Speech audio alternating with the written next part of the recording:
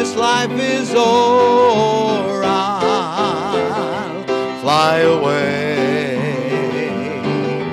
to a home on God's celestial shore. I'll fly away.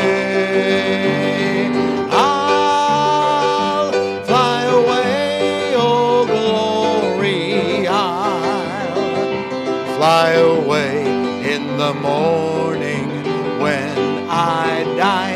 Hallelujah, by and by I'll fly away.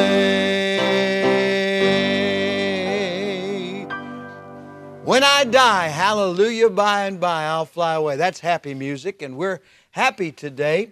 So glad to be able to come to you on this edition of From the Shepherd to the Sheep.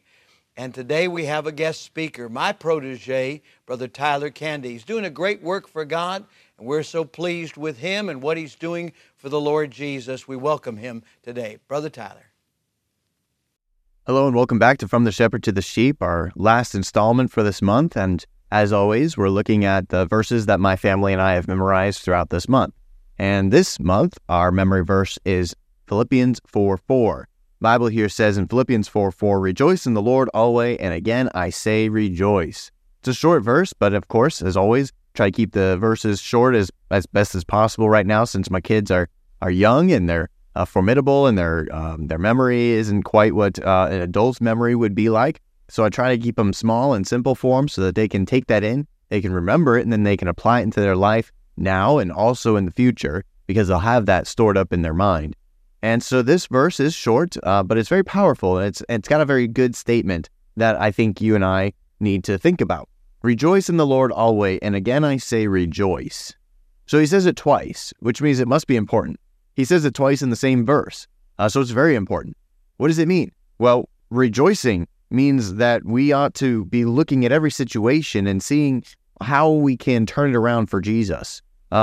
Any situation that comes about, our flesh is going to desire to take control of, whether it's emotionally or physically or mentally. We think that we can handle that situation ourselves. But whether it's a sick loved one or a challenge at work or a bad grade at school, any situations that we go through that we could be discouraged in, we have to look back at this verse and say, rejoice in the Lord always, and again I say rejoice. We ought to always be in a constant state of rejoicing, because our joy doesn't come from our circumstances or our situations or us manifesting joy in our own being or emotional state. Rather, the joy comes from God Himself.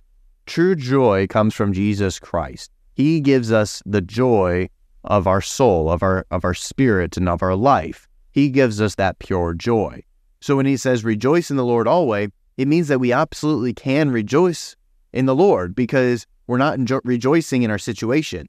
Yeah, that speeding ticket you got isn't great, or that accident that happened on the side of the road isn't great. We can't rejoice in that because that's a poor situation that we find ourselves in. But we can rejoice in the Lord because the Lord will have victory. The Lord will turn it around for Him if you allow yourself to do that.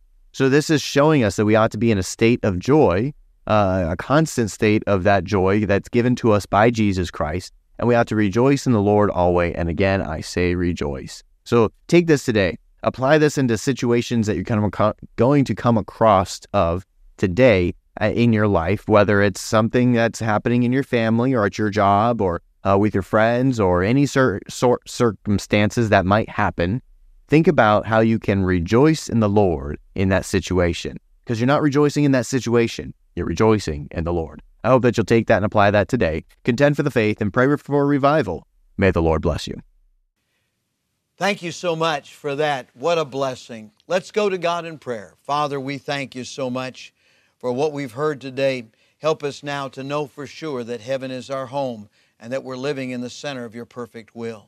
With our heads bowed and eyes closed, if you've never been saved, call upon the name of Jesus right now.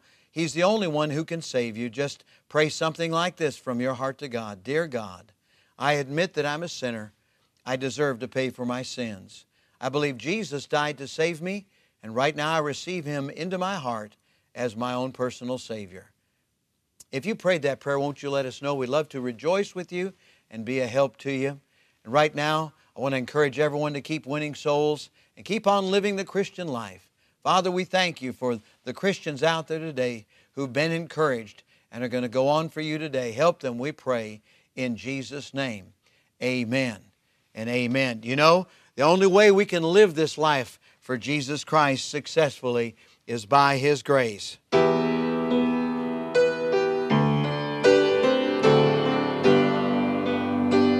Join me if you would. Amazing grace, how sweet the sound that saved a wretch like me. I once was lost, but now I'm found. Was blind, but now I see.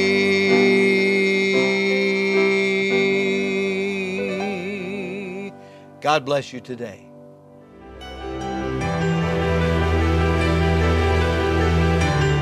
You are listening to From the Shepherd to the Sheep Daily Devotionals. This is a ministry of Central Baptist Church in Woodbridge, Virginia. If you would like to learn more about our ministries, you can find us online at cbcwoodbridge.org. You will also find many other helpful resources there, including preaching, devotionals, and songs. We thank you for listening to this devotional From the Shepherd to the Sheep.